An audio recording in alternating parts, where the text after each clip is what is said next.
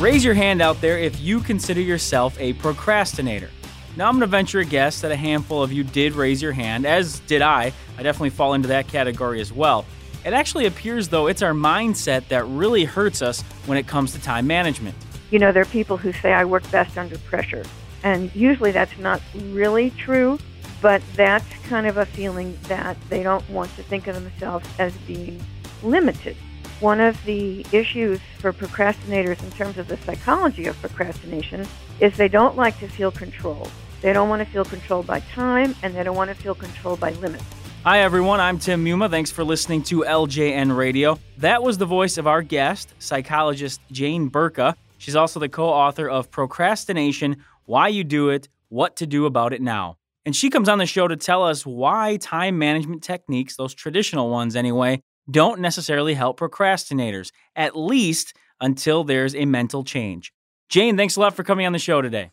Thank you. I'm glad to be here. Let's go ahead and jump right into the core of some of the ideas of procrastinators. And I wanted to ask why, in general, do normal time management techniques not necessarily work when it comes to people who tend to procrastinate?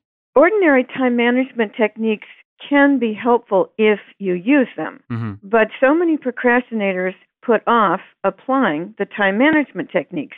So I think that there are two questions that have to come before someone tries to use these really very helpful approaches. The first question is, why is someone procrastinating? Because then they can also put off using the techniques. And the second question is, what is their relationship with time? Because if a procrastinator has an idiosyncratic relationship to time, then time management techniques are not very useful. Sure. It's interesting you mentioned about sort of a relationship to time. I don't know if many people think of it that way. I know you had a mention of a lot of times people seeing an optimistically vague view on time. Can you explain what that means exactly and how that might affect procrastinators?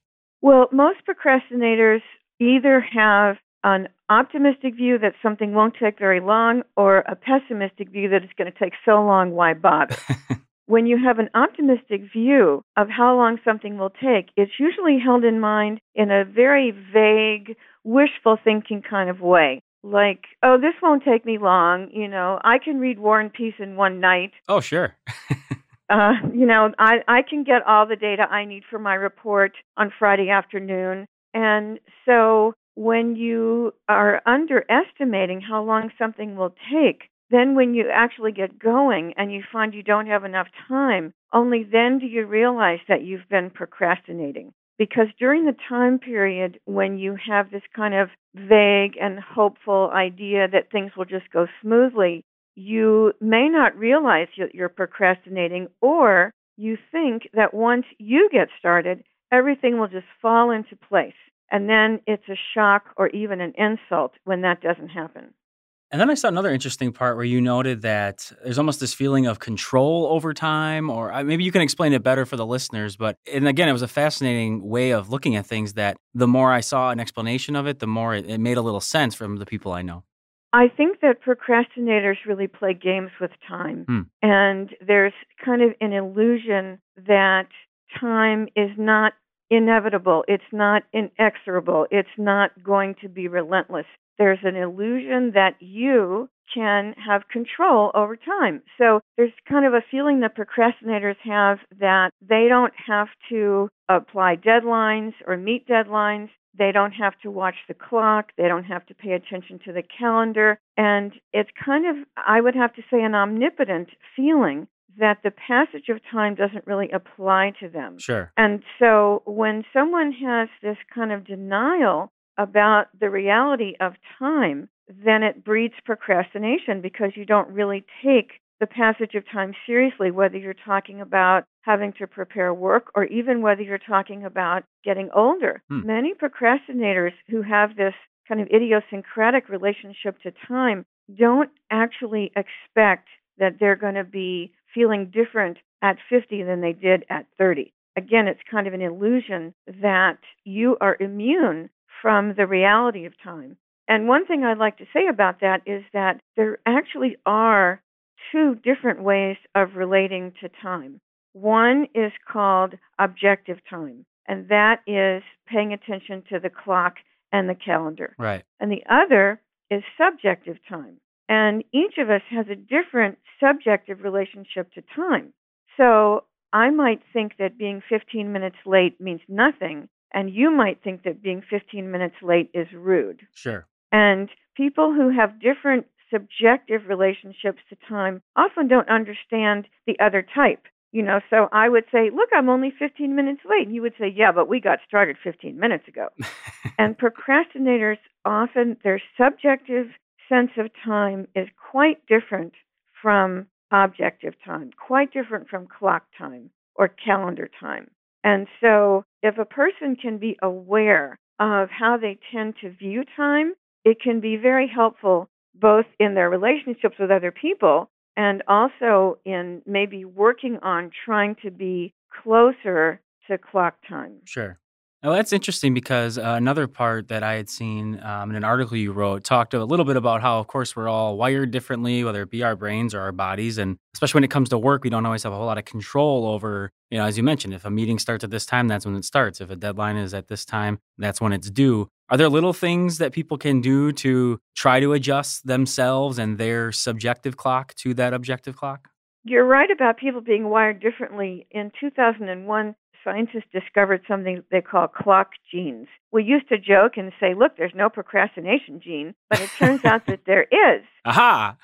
Yes, when we first wrote the first edition of our book, which was in 1983, we didn't know this at that time, but in our revision of the book in 2008, we took account of that because a clock gene is something that is in your cellular system that determines your own diurnal rhythm. And it controls a lot of different ways that the body relates to time. Mm-hmm. So some people are morning people and some people are evening people, for example. And so if a person tends to be a procrastinator and procrastination gets them in trouble in some way, it would be very important for them to realize that in reality, in biological reality, there are real differences in their performance and their productivity and their ability to concentrate at different times of the day. Okay. So if you have someone who's a morning person, but they procrastinate and then they have to do their work at night, it's really a double whammy because they've waited too long and they're not at their best.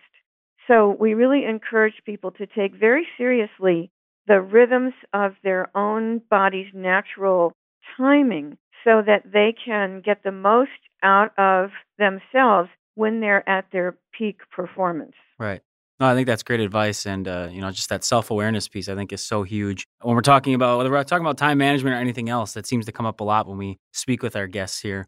I wanted to turn our attention to that vagueness idea because I feel like that plays such a large role, whether you're a procrastinator or not. I feel like that can play a role. How can people do things or what can they do to try to turn that vague thinking into concrete thinking, as you put it in your article? First of all, you have to realize that you think in vague ways about something. When we did our procrastination groups, we would ask someone to set their goal for the week. This was at the University of California at Berkeley. So they would say, well, I need to get my term paper done. And then we would say, well, actually, when is your term paper due? I'm not sure. How many pages does it have to be? I don't know. What's your topic? I haven't chosen it yet. So the idea that you keep your goal in your mind in a vague and global way is really a setup for not being able to use time management techniques, because time management techniques suggest that you break something down into small pieces. But if your goal is vague in your mind in the first place, you haven't even thought about what small pieces are involved. Right. And we would find that other members of the group were able to say to somebody, well, you haven't really thought about what's actually necessary. So they could see it in someone else, but they couldn't see it in themselves. Wow. So it's really important that people try to recognize, again, as you say, the self-awareness piece, that when they're thinking about their goal, like I have to stop procrastinating or I need to try to rearrange my desk, that any goal you have in mind should be framed in such a concrete way that you could take a picture of yourself doing it. That's how concrete it should be. So if you say, I'm going to stop procrastinating, you can't take a picture of that. Right. But if you say, I'm looking at my desk right now, I'm going to file all these papers that are in my inbox and put them in their proper folders. That I could take a picture of myself doing. I could see the box as it is now, which is pretty bad, and I could see it when it's empty. So that is a kind of a litmus test to challenge yourself as to whether or not you are keeping your goal vague or whether you actually are making it concrete. Because once it's concrete, you can break it down into its component parts. And I have found that is the single most helpful technique, certainly for myself, who Sure. used to be a procrastinator, but not anymore. And the idea that you can break something down into small pieces and then use a little bit of time to do one piece and a little bit of time to do another piece so that you're not putting it off for one great Herculean effort. I think that's great. I've never heard the illustration of basically breaking it down to where, as you said, you could take a picture of yourself doing it or of the task being complete. I think, I think mentally that's just a huge thing. And obviously you would know, you as a former procrastinator yourself and also an expert in this area, I think that's really great to hear. How about the idea of limits and setting limits? Of course, we talk to people all the time about just having so much work or so much to be done or so much on their minds. What importance is there of setting limits, and what kind of limits can we set for ourselves? Because from what I've seen, there are some various ways you can go about doing that. Limit setting is a very interesting topic for procrastinators. Again, people who've gotten themselves in trouble because of their procrastination, because they are really, it's kind of like the same thing as the vague and global goals or the wishful thinking relationship to time. They don't like to think of themselves as having limits. Sure. And so there's kind of a feeling that when the time comes, you can do anything. So they can put it off, thinking that when they're finally ready, they can do it. It'll go quickly. It'll go smoothly. And that there is no limit to their performance when they're under the gun. There are people who say, I work best under pressure. And usually that's not really true, but that's kind of a feeling that they don't want to think of themselves as being limited.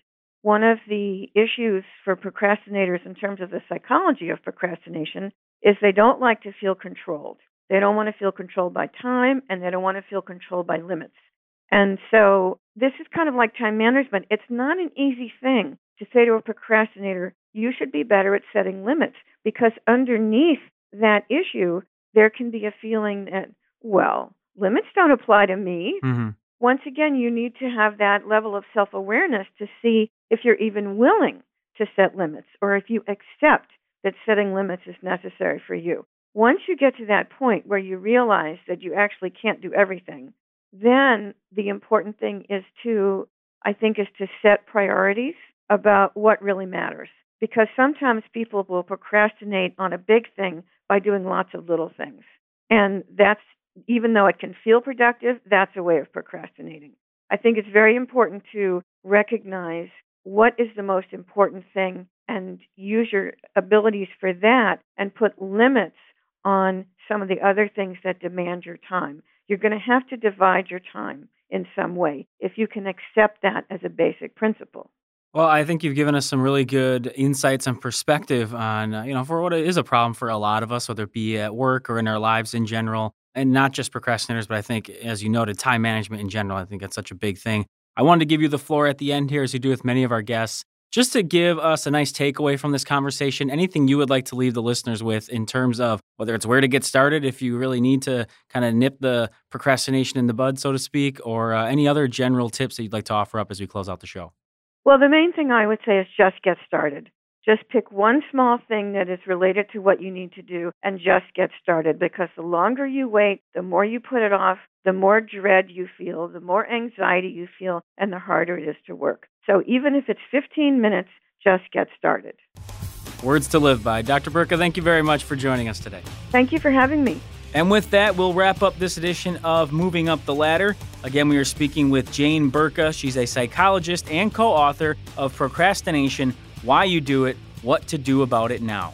If you'd like to give us some feedback on this or any of our episodes, just send us an email to ljnradio@localjobnetwork.com. You can also reach out to us on Twitter @theLJN. And you can always find our shows on iTunes. Just search LJN Radio in the iTunes store. Thank you once again for listening. I'm Tim Muma. We'll talk to you later.